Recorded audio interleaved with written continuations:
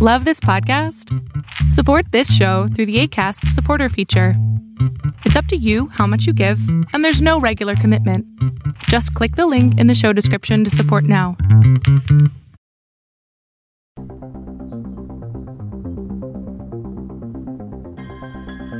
Are you interested in angels, demons, spirits, ghosts, and monsters? Are you curious about their origins, tales, and influence upon history and on the present day? If so, sit back, relax, and welcome to Southern Demonology, the podcast that explores all of this and more.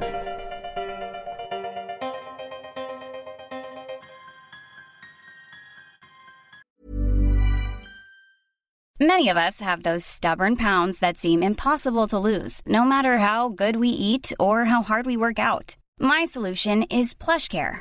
PlushCare is a leading telehealth provider with doctors who are there for you day and night to partner with you in your weight loss journey. They can prescribe FDA-approved weight loss medications like Wegovy and Zepbound for those who qualify. Plus, they accept most insurance plans. To get started, visit plushcare.com/weightloss. That's plushcare.com/weightloss. Hello all. Welcome back to another episode of Southern Demonology. As always, I'm your host, JJ. Today, I bring you a grand conjunction of events. An interview with a subject matter expert in Indo-Tibetan Buddhism, which is also serving not only as a listener inbox feature, but also as a community spotlight feature, as Jaybird, as he prefers to be called, is a member of our Discord as well.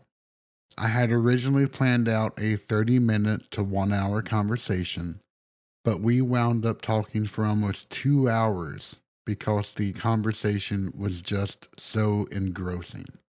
It will be split up into 2 parts. The first goes over his background, some information about Buddhism, and the 6 realms, including hell. We'll also cover some interesting parallelisms found between the recent trend in some Catholic circles to only categorize hell as a quote-unquote mental state and Buddhism. And you don't want to miss the second part coming out next week, where he shares some of his experiences performing house cleansings with Buddhist rites. The only other item I want to bring up is the movie for this coming Wednesday, August 24th at 9 p.m. So far, we've tackled some very serious and important horror films. The Exorcist, The Vigil, Terrified, etc. This time, we're going to kick up our heels and enjoy one of the silliest and goriest of zombie movies ever made, Peter Jackson's Dead Alive, also called Brain Dead in New Zealand. It's rather difficult to track down now. I'm not going to get into why that might be, but come by if you haven't seen it. I know you will enjoy, because it brought us one of the most immortal lines ever said. I kick ass for the Lord. If you like this podcast and want to support it, then please consider becoming a Patreon. You can support us for as little as $3 a month, and the link is in the show notes. Anyway, let me stop babbling so we can get to the good stuff. Sit back, relax, and enjoy my conversation with Jaybird about Buddhism and the paranormal. Hello all. I am very excited to bring a member of our Discord in for a conversation. Way back in the day, I was able to interview Liston, who was one of our original members of our Discord community, and had a great conversation. But since then, the Discord server has been kind of a key and integral part to the podcast. We have built up such a lively, interactive community that has so many different pieces of knowledge that it doesn't matter what the conversation is. So many people can intelligently address it with their experiences, their ideas, their academic studies, whatever the case may be. And I have another one that fits into that bill on all of those fronts. This is Jaybird. I won't go into any more details because it's not needed. He has been a very active voice. He's been a pleasure to be able to interact with, and he has graciously agreed to allow me to talk to him and record. And that is a nerve-wracking thing. So I thoroughly appreciate that. Jaybird, how are you doing today? I'm doing good, JJ. How are you? I'm luckily recovered from COVID, thank goodness. And yeah, I haven't suffered any long-term effects that I can tell, and I hope it stays that way. But Yeah, yeah, I thanks recall for you had asking. a couple bouts with it, huh? I did, yeah. I was taking that Paxlovid, so I had an initial infection of it, and then I had a rebound after, because apparently the medication, that's just a common side occurrence of it. Yeah. Well, I'm glad you're all better. Yeah, you and me, especially like the worst thing besides just feeling like I had the worst case of the flu in the world. The worst thing was I tasted metallic butt in my mouth for like 2 weeks straight. And Yeah, that is I heard not, about that. oh, that is not a pleasant experience. Like the bad taste in the mouth. Oh my God. Yeah, and apparently, like I was doing some research, like apparently 5% of people that take it have that experience, and my luck held true yet once again. So, I'm glad you're all better. you and me both. Well, I want to celebrate the fact that you are here. You have some really interesting backgrounds and experiences, and I would love to be able to share them with everyone who is listening. So let's just start off with some basics. How did you find the Discord server?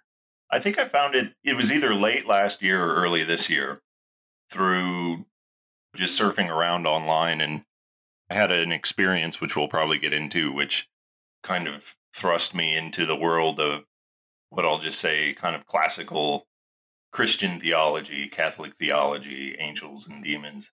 And through that, the experience of doing all the research and trying to learn as much as I could, I stumbled upon the podcast first, and then eventually made my way into the Discord server. And I will point out, I was on early this year. Basically, I was part of the whole. I don't know if you've read in the news. There was a T-Mobile breach. It was like a massive data breach, Oh, yes, I and do. I went through this crazy period of like restructuring all of my personal information, including my cell phone and so on and so forth. So I was off for a little bit and then came back on recently once things had settled down, and I realized I wanted to get back on. Well, we are glad to have you again. Yeah, data breaches are never a fun thing. Yeah, it's been a pretty eye-opening experience from all I sides. can imagine. Yeah, I'm a T-Mobile customer as well. Luckily, I'm pretty paranoid about my online stuff, so I had everything already kind of segmented, so it didn't really impact me all that much. But yeah, it is an absolute pain. Yeah, I mean the interesting thing about all this is I had transitioned off T-Mobile like 5 or 6 years ago, but the date of the breach, which was actually prior to that. So the actual breach happened, I don't know, it was like 2015 or something, 2016, and they didn't even really catch on to it until late last year. Oh, that's what they say, but typically it's they knew about it and they just didn't feel like they had to report it until much, much later, which Yeah, is exactly. often the case. We are glad to have you back. It's been great being able to get your inputs. One of the things that has made your voice not only highly respected, educational, and has added a lot to the context is that you're Buddhist. And I was wondering what particular branch of the faith do you belong and what started you along that path? Yes, I've been a practicing Buddhist for well over 20 years at this point, and my experience and my interest in it started when I was pretty young. I think I was about 12 or 13 years old, and part of what compelled me into it was my father. I was raised pretty much, I'll say, like somewhere between atheist and agnostic. My mother came up through Episcopalian roots, and my father came up through Roman Catholic roots. But both of them, as they were parenting me, didn't really push any religious agenda for various reasons. I think my father had a very difficult experience in the Catholic Church. But when my father was talking to me one time about spirituality and religion, he really encouraged me to check out Buddhism. And he didn't go into a lot of details because his intuition about it stemmed from his experience in Vietnam. And he didn't really talk about his experience in Vietnam very much. But he had told me that he had some exchanges with Buddhists in Vietnam, and it really left a big impression on him. And so, I was struggling. I was kind of an angsty teenager, and he encouraged me to check it out. And he gave me a book by the Dalai Lama. It's called The Power of Compassion. And I still have that book, actually. And, from there, I guess you could just say the rest is history. My training basically evolved into studying Indo-Tibetan form of Buddhism, or, we just call it Tibetan Buddhism, I guess, which is one of the lineages that's within the Tibetan cultural practice of Buddhism. And it was a pretty intense road of study. I was very into it. At that time, I would refer to myself as like hyper-orthodox almost in my approach. And it led me into a lot of experiences. I had to learn Tibetan. I had to learn Sanskrit. I spent a number of years in Asia, and then also did a number of very long retreats. And that whole experience was kind of my formal formation of my Buddhist training, so to speak. And that was a period that lasted for, I would say from the age of 12 all the way up until maybe my late 20s. And then at some point, I had to make a very discrete decision about the course of my life. And it was basically, am I going to move to the East for good and kind of become a hermit? Or am I going to try to integrate all this stuff into some kind of Western lifestyle experience? And so, I chose the later for various reasons. And how has that gone? How have you been able to take what you learned and apply it to a regular Western lifestyle? I mean, to be totally frank with you, it was very difficult at first. I could imagine. Yeah. But that's part of why I wanted to do it, because there was a part of me that felt like I had seen a lot of people in a similar position as mine, that somehow their spiritual path became a way to bypass the realities of the world. Like it was a movement to say, okay, I just don't want to deal with this. This world's too crazy. I'm going to go tuck myself away in some like Himalayan retreat or something like that, just not deal with any of this. And, that I didn't want to go down that path.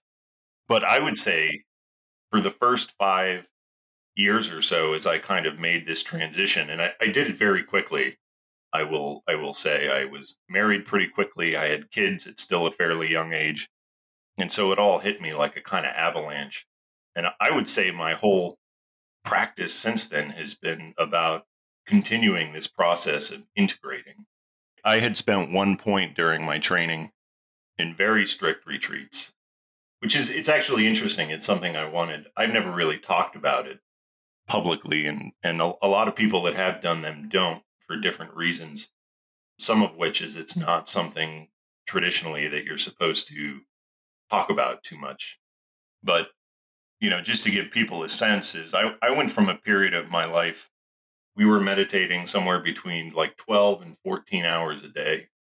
We were in a retreat cloister, which was completely sealed off, which meant there was no outside contact.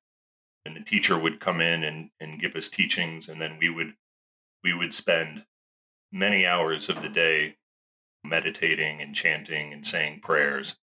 So you can imagine going from an environment like that and then coming out and all of a sudden it's groceries and it's bills and it's all kinds of things. And it can be very difficult.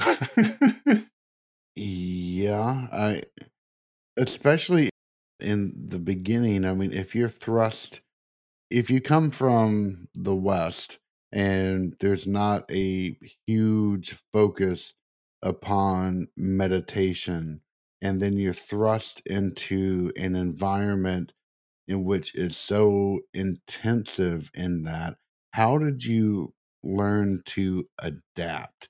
And the reason I ask is I remember going on a missionary trip as a kid and suddenly being asked for the first time in my life to pray for a couple of hours at a time. And I thought I was going to go mad. Like, I got the first 5 minutes filled with my normal litanies. And then after that, it was a struggle to keep going and to try to stay concentrated. Yeah. I mean, that's definitely all real. And the interesting thing is part of my process of integrating these things is to try to explore other, Western religious traditions to find synergies and experiences that are similar, but within a Western framework. So some of it, to be honest with you, is I think my process of integration is very much part of what, led me to your podcast. I have a very, I'm not going to, I guess you could say a studious mindset, and I feel like I'm never done learning. And part of that learning process has been continually trying to figure out avenues to integrate what I've learned into a more Western framework so that there's some benefit for me in contextualizing my experiences, but also helping others when I can. But I will say there are many people that leave those retreats and they have a very hard time ever really recovering, or they end up going back into retreat. And I think that's part of the challenge of the tradition at this point, is that there are a lot of Buddhist centers that are developing in the West, but the path working that is established for developing people into more or less what you would, equivalent to priests or ministers, we still haven't really worked out a way to do that yet, because right now most of the options are to go into these very traditionally intensive programs, and the success rate, for lack of a better term, is still kind of to be determined. That being said, I look back now and the experience was amazing, and I wouldn't do anything differently. But I'm also trying to figure out ways that I can take that work into the world I'm in now and have it be some benefit for people. Because it's kind of like you were saying. So in the tradition, there could have been people that had done that retreat, and the second they come out, the whole community is rallied around them, and they say, yes, why don't you come to our center, or why don't you come to our monastery and help teach? Or, they become ministers in their community in Tibet and in India and other places. But in America, when you come out of a retreat like that, like literally nobody cares. Nobody. There's no demand for your services, so to speak.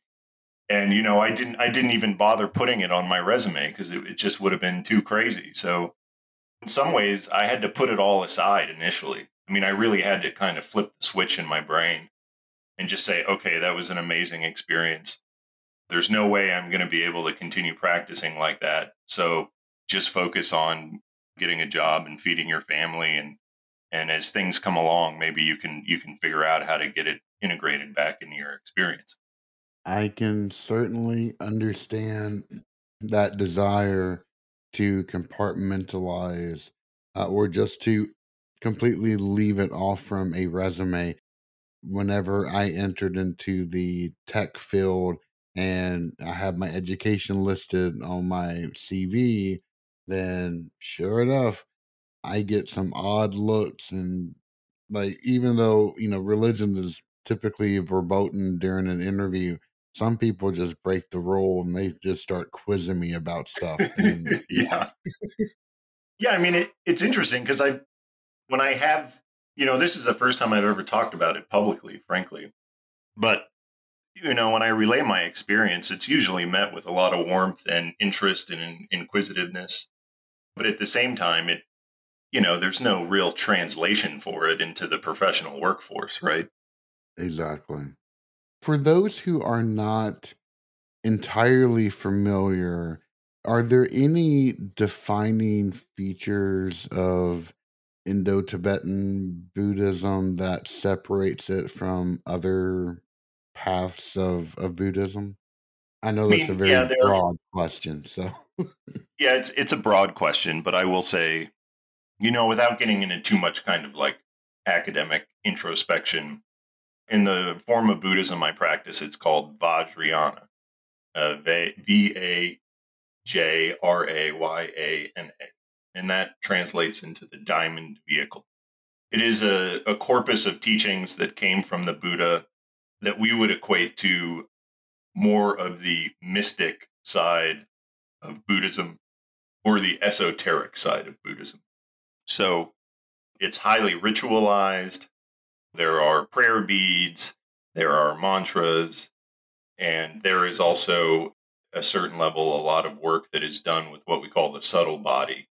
So it's not just a process of working with your brain and your consciousness, but it's also a process of working with your body through what we kind of define as there's like a meta body that is composed of energy, winds, channels. And so in that way, it would be considered a more esoteric form. And, often when people encounter it, they note how colorful it is. Sometimes you'll see pictures of these, what we call tankas, which are Tibetan paintings, which have these really wild looking figures on them. They can be very beautiful. They can be very wrathful. But that's essentially the encapsulation of what it looks like kind of externally. And, the big claim to fame of the tradition is that if you practice right and you're diligent enough, and this really separates it from some of the other traditions, you can achieve awakening in one lifetime by using these special practices that are more esoteric and not so public. And so that's why there's such an emphasis on doing these long retreats that I just talked about. Gotcha. And would that be Parinirvana? Yeah, Parinirvana is I think it's the Pali or the Sanskrit term for awakening. And those are the only terms that I know. I apologize. Yeah, no, it's okay. And but what distinguishes it is that, like in the traditions you might see in Thailand, they believe that awakening is a process that happens over many, many, many, many lifetimes. It's like a slow and steady wins the race course. And in the form of Buddhism that you might see in Japan, they at times almost throw the concept of awakening out the window, and they focus on the ability to just help sentient beings through the path of what's called a bodhisattva. This is somebody that has basically decided to put the welfare of all other beings first and foremost in their spiritual path. And in the Tibetan tradition, it actually encapsulates all of those other philosophies into one path. See, that is so interesting. I know that in China, there was a strict differentiation between the northern and southern schools of Buddhism, where one focused upon instant awakening, the other only believed that through the slow grind could that ever be achieved. And you see that kind of split. There's never been a faster or easier way to start your weight loss journey than with PlushCare. PlushCare accepts most insurance plans and gives you online access to board-certified physicians who can prescribe FDA-approved weight loss medications like Wegovy and Zepbound for those who qualify. Take charge of your health and speak with a board-certified physician about a weight loss plan that's right for you. Get started today at plushcare.com/weight-loss. That's plushcare.com/weight-loss. plushcare.com/weight-loss. Hiring for your small business? If you're not looking for professionals on LinkedIn, you're looking in the wrong place. That's like looking for your car keys in a fish tank. LinkedIn helps you hire professionals you can't find anywhere else, even those who aren't actively searching for a new job but might be open to the perfect role. In a given month, over 70% of LinkedIn users don't even visit other leading job sites. So start looking in the right place. With LinkedIn, you can hire professionals like a professional. Post your free job on linkedin.com/people today. Taken off into different traditions. If you compare Nichiren Buddhism to Zen Buddhism in Japan, or to go on even further, it's a beautiful kind of lineage that has progressed through the different traditions of Buddhism. It's a beautiful thing. Yeah, I really love it. I mean, it also makes it very hard to encapsulate what Buddhism is, right? Exactly. Like when somebody's a Catholic, you say, well, what do Catholics believe? And there's a whole corpus and catechism of Orthodox theology and ethics. But in Buddhism, it's much more decentralized than that. And this is kind of one of the things I wanted to get into with you because it's interesting. Culture has a huge role to play as well, especially in the kind of view of the supernatural or the paranormal. There is a core set of beliefs that all Buddhists pretty much hold in principle, such as, rebirth, awakening, somewhere between 4 and 6 realms of reincarnated existence. But outside of those tenets, there's a lot of variety in how those things express themselves through culture. True. And I don't know too much about Tibetan Buddhism. It was never one that I specifically studied, but just as you said, it has one of the richest tapestries of the esoteric that surrounds it. I know it has like a vibrant demonology that's associated with it. Is that correct, or am I wrong? Yeah, absolutely. I mean, that was one of the things when I started formally studying. So at some point in my practice, I made the transition from, I'm a Westerner and I'm interested and I'm learning. And then at some point when you decide to start doing longer retreats, you transition into, okay, like now we're going to get into the traditional lineage.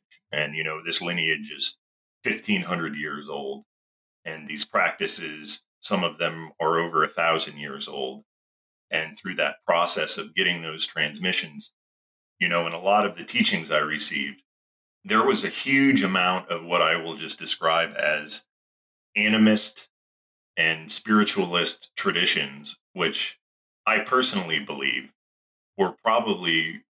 they were residue of some of the cultural shamanic practices of the Indo-Tibetan plateau that had been appropriated into Buddhism so that the culture could take on the practice more fully. And it was an interesting experience. I mean, some of the stuff I learned, it was so out there that, I would go through the process and say, okay, we're going to do this prayer, we're going to do that. But it almost made no sense to me because it was so culturally specific, right? And honestly, that's one of the things that fascinates me the most. I mean, one of the founding bedrocks of the podcast is examining how the remnants of Second Temple Judaism have been embedded and still influence the modern day, especially when it comes to demonology. So to hear kind of the same thing going on it's absolutely fascinating because Yeah. I think that you're right. I mean, if you take, and this is not a disparagement by any means of the word, but if you take, say, Pure Land Buddhism, in which the Buddha is actually worshipped as an actual deity, which is vastly different than almost every other form out there, you have to wonder, how did that come across except for incorporating specific cultural touch points in order to get to that point. Yeah, absolutely. And I think like with the Pure Land Buddhism example, and this is some of the stuff like once we start diving into the paranormal aspects of it that I'm really interested in is, in Japan, they had an overlay. So I would say their more native underlying religious principles were based around Shintoism, right? Which was Absolutely. very kind of deity focused. And so, you'll see an interesting thread of this kind of underlying Shinto culture throughout most of the Buddhist practices in Japan, whether it's Zen or Pure Land. Yeah, in fact, in Japan, unless you are a priest for a particular religion, most common people, they will celebrate both, and they Yep. don't see a conflict with that.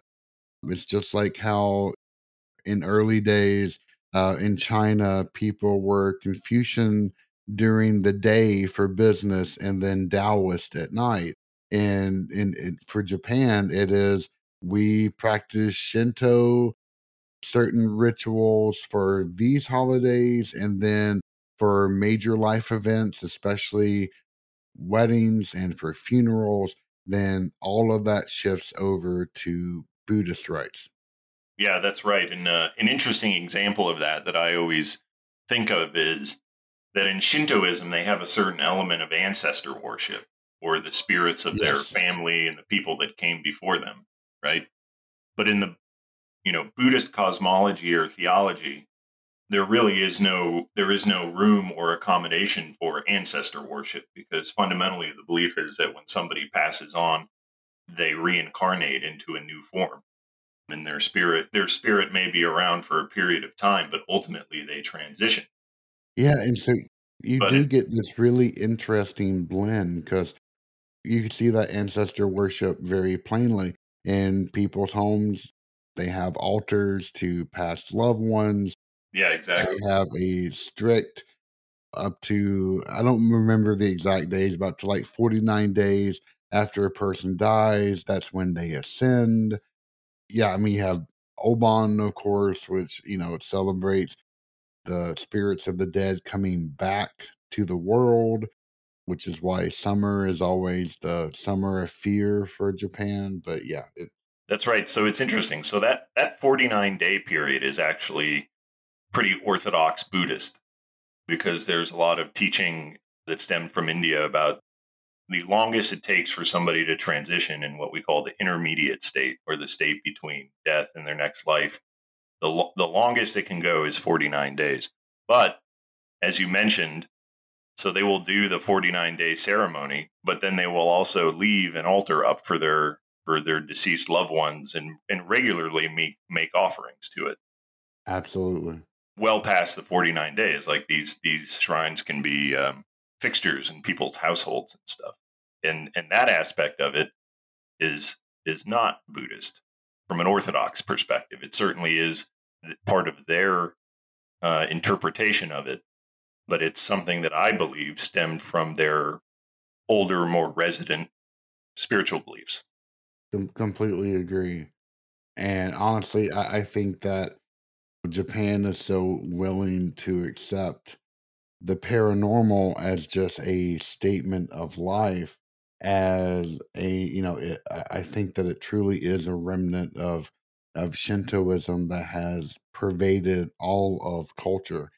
But I mean, I think that Buddhism plays a good part of that as well. But yeah, it's honestly, if I had 5 lifetimes to devote to different PhD topics, that would definitely be like number 3 on my list. Yeah. Yeah, no, I love it. I love the conversation. I mean, this is all the stuff that I really get into. It's the interplay between the very real, in my opinion, supernatural plus belief plus culture. All of these variables contribute to these experiences we have. And I don't think you can look at any one of them in a vacuum. I think they're all related. Absolutely. It's Heidegger's invisible them. You Yeah, react. exactly. So I know that in the Discord server, you have referred to assisting others with spirits. And I definitely want to take the conversation to the more paranormal side, as we have alluded to a few times in the conversation. How did you do that? And what have you experienced? Okay, now we're going to get into the meat of it here. I'll just start with a little preamble. And this is part of the reason I decided I wanted to do this podcast, because not many people are speaking about this publicly from the Buddhist perspective. But I just have to point out that as Buddhism makes its way west, there is a strident, almost unconscious movement to put Buddhism into a materialist postmodern box.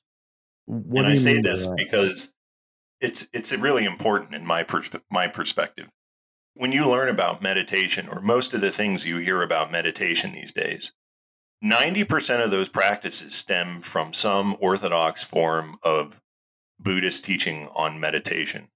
But those practices are provided as part of a spiritual path that leads to some form of what I'll just say is religious awakening. And it's Mm-hmm. being reduced somewhat to something that's on an app, and it's something that can help you alleviate stress. And there's definitely benefits for that. Are you trying But to say that calm is not going to allow you to reach nirvana? yeah. Yeah, absolutely. I mean, calm will definitely help you. There's definitely benefit in it.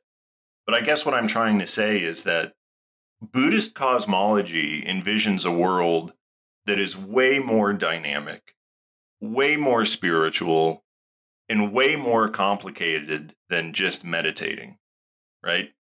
Absolutely. I mean, just for example, the Buddha taught that there are 6 realms of existence in our consciousness.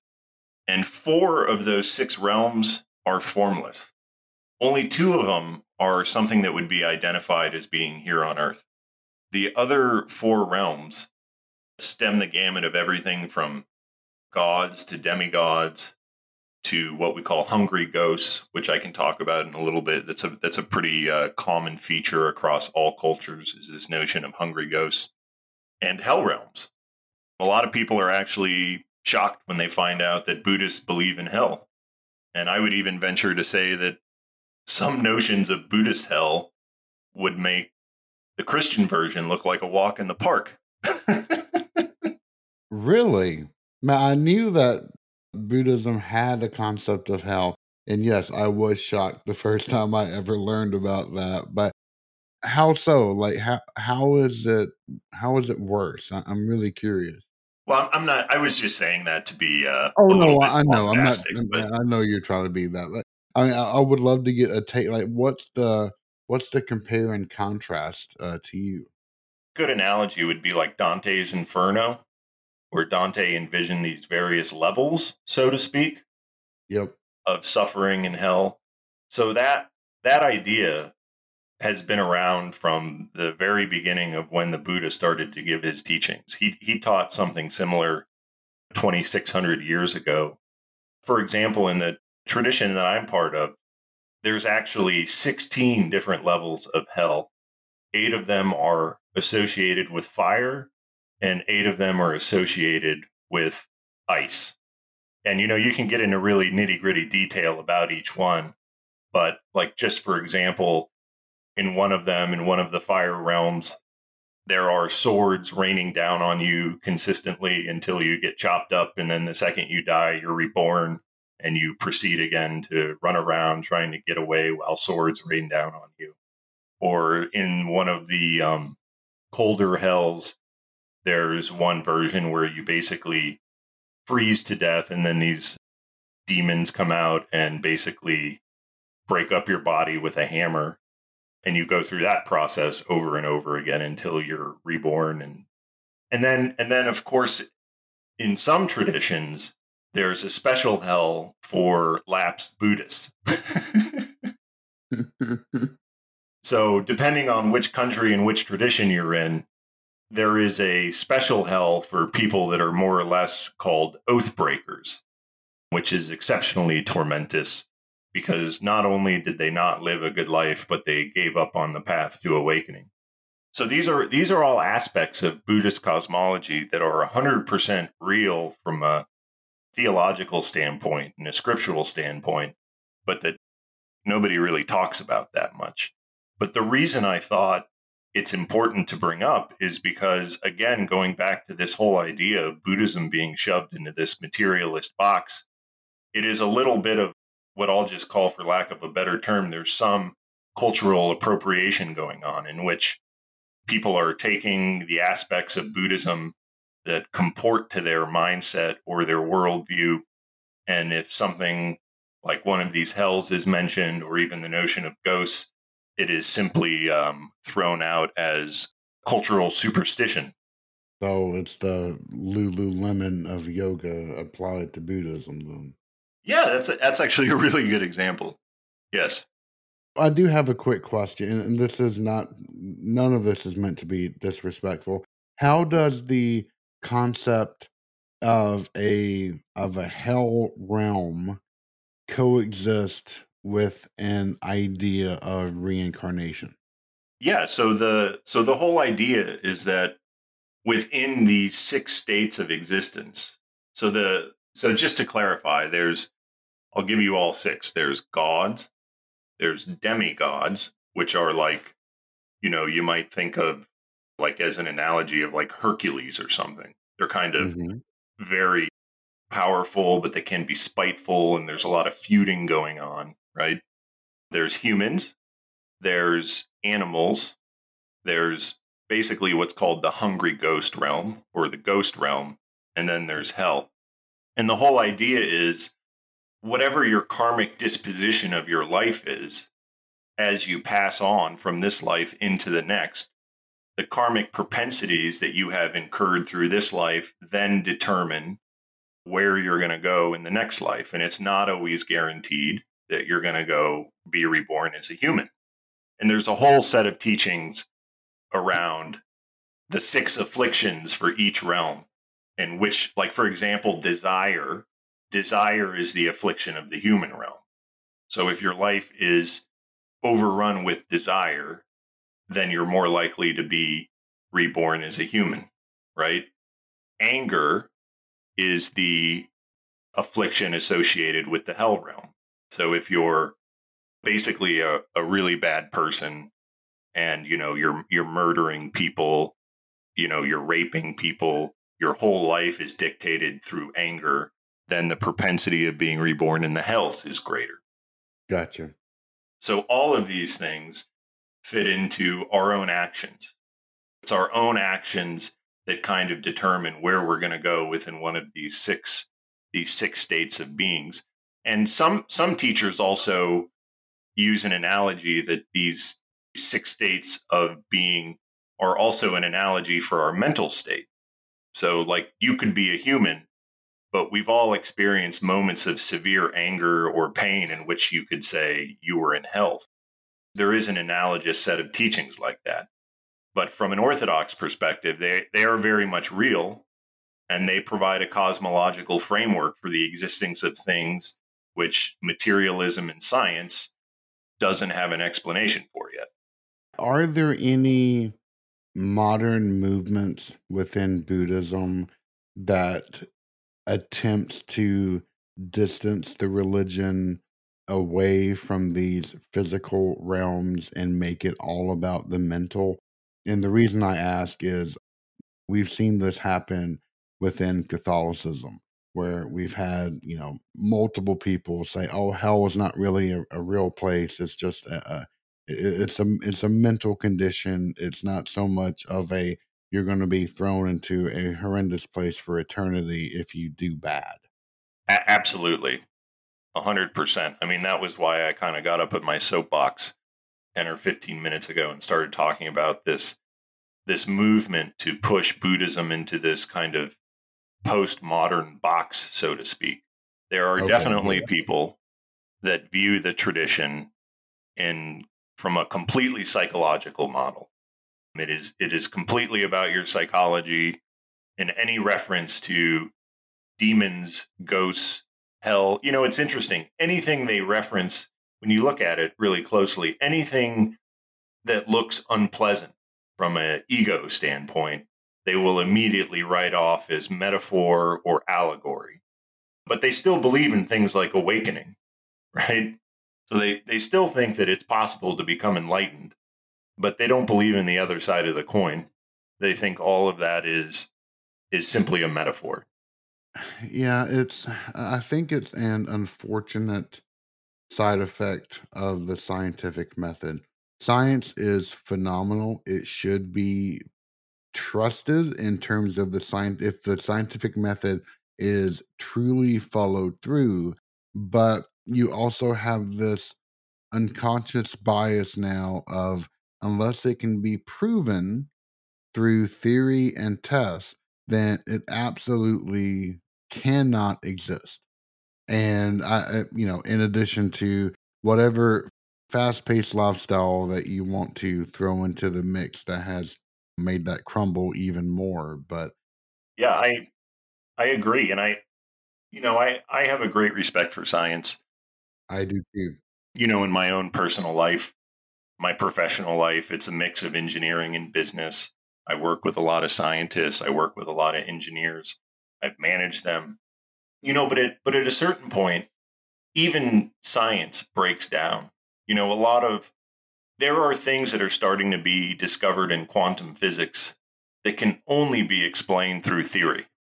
They can make things work, but only by inserting theoretical variables to kind of represent demonstrated phenomenon that they have no way to measure yet.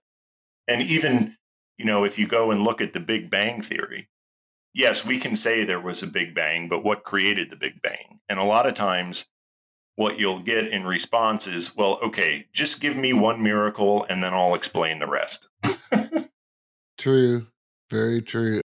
If you happen to have ever peeked at my YouTube playlist, then you'll see me subscribe to like 30 different physics channels that try to explain quantum mechanics in great detail. And I love it.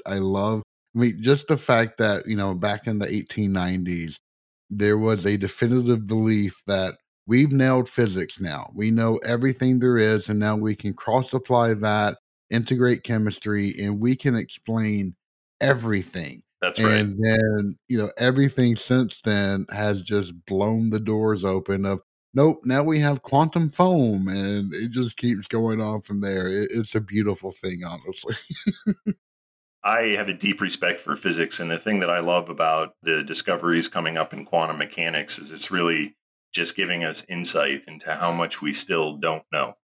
If you look at these phenomenon of superposition and entanglement and these things, we can observe them and we know they now exist, but we have no idea why. Spooky action in the distance. That's what it was. Yeah. So. Yeah. Thank you for listening to Southern Demonology. Find us online at southerndemonology.com, where you can find all of our social and podcasting links. Also, if you have a moment, please feel free to rate this podcast and leave any encouraging feedbacks that you may have. As always, I am JJ, and it has been a pleasure getting to talk to you today.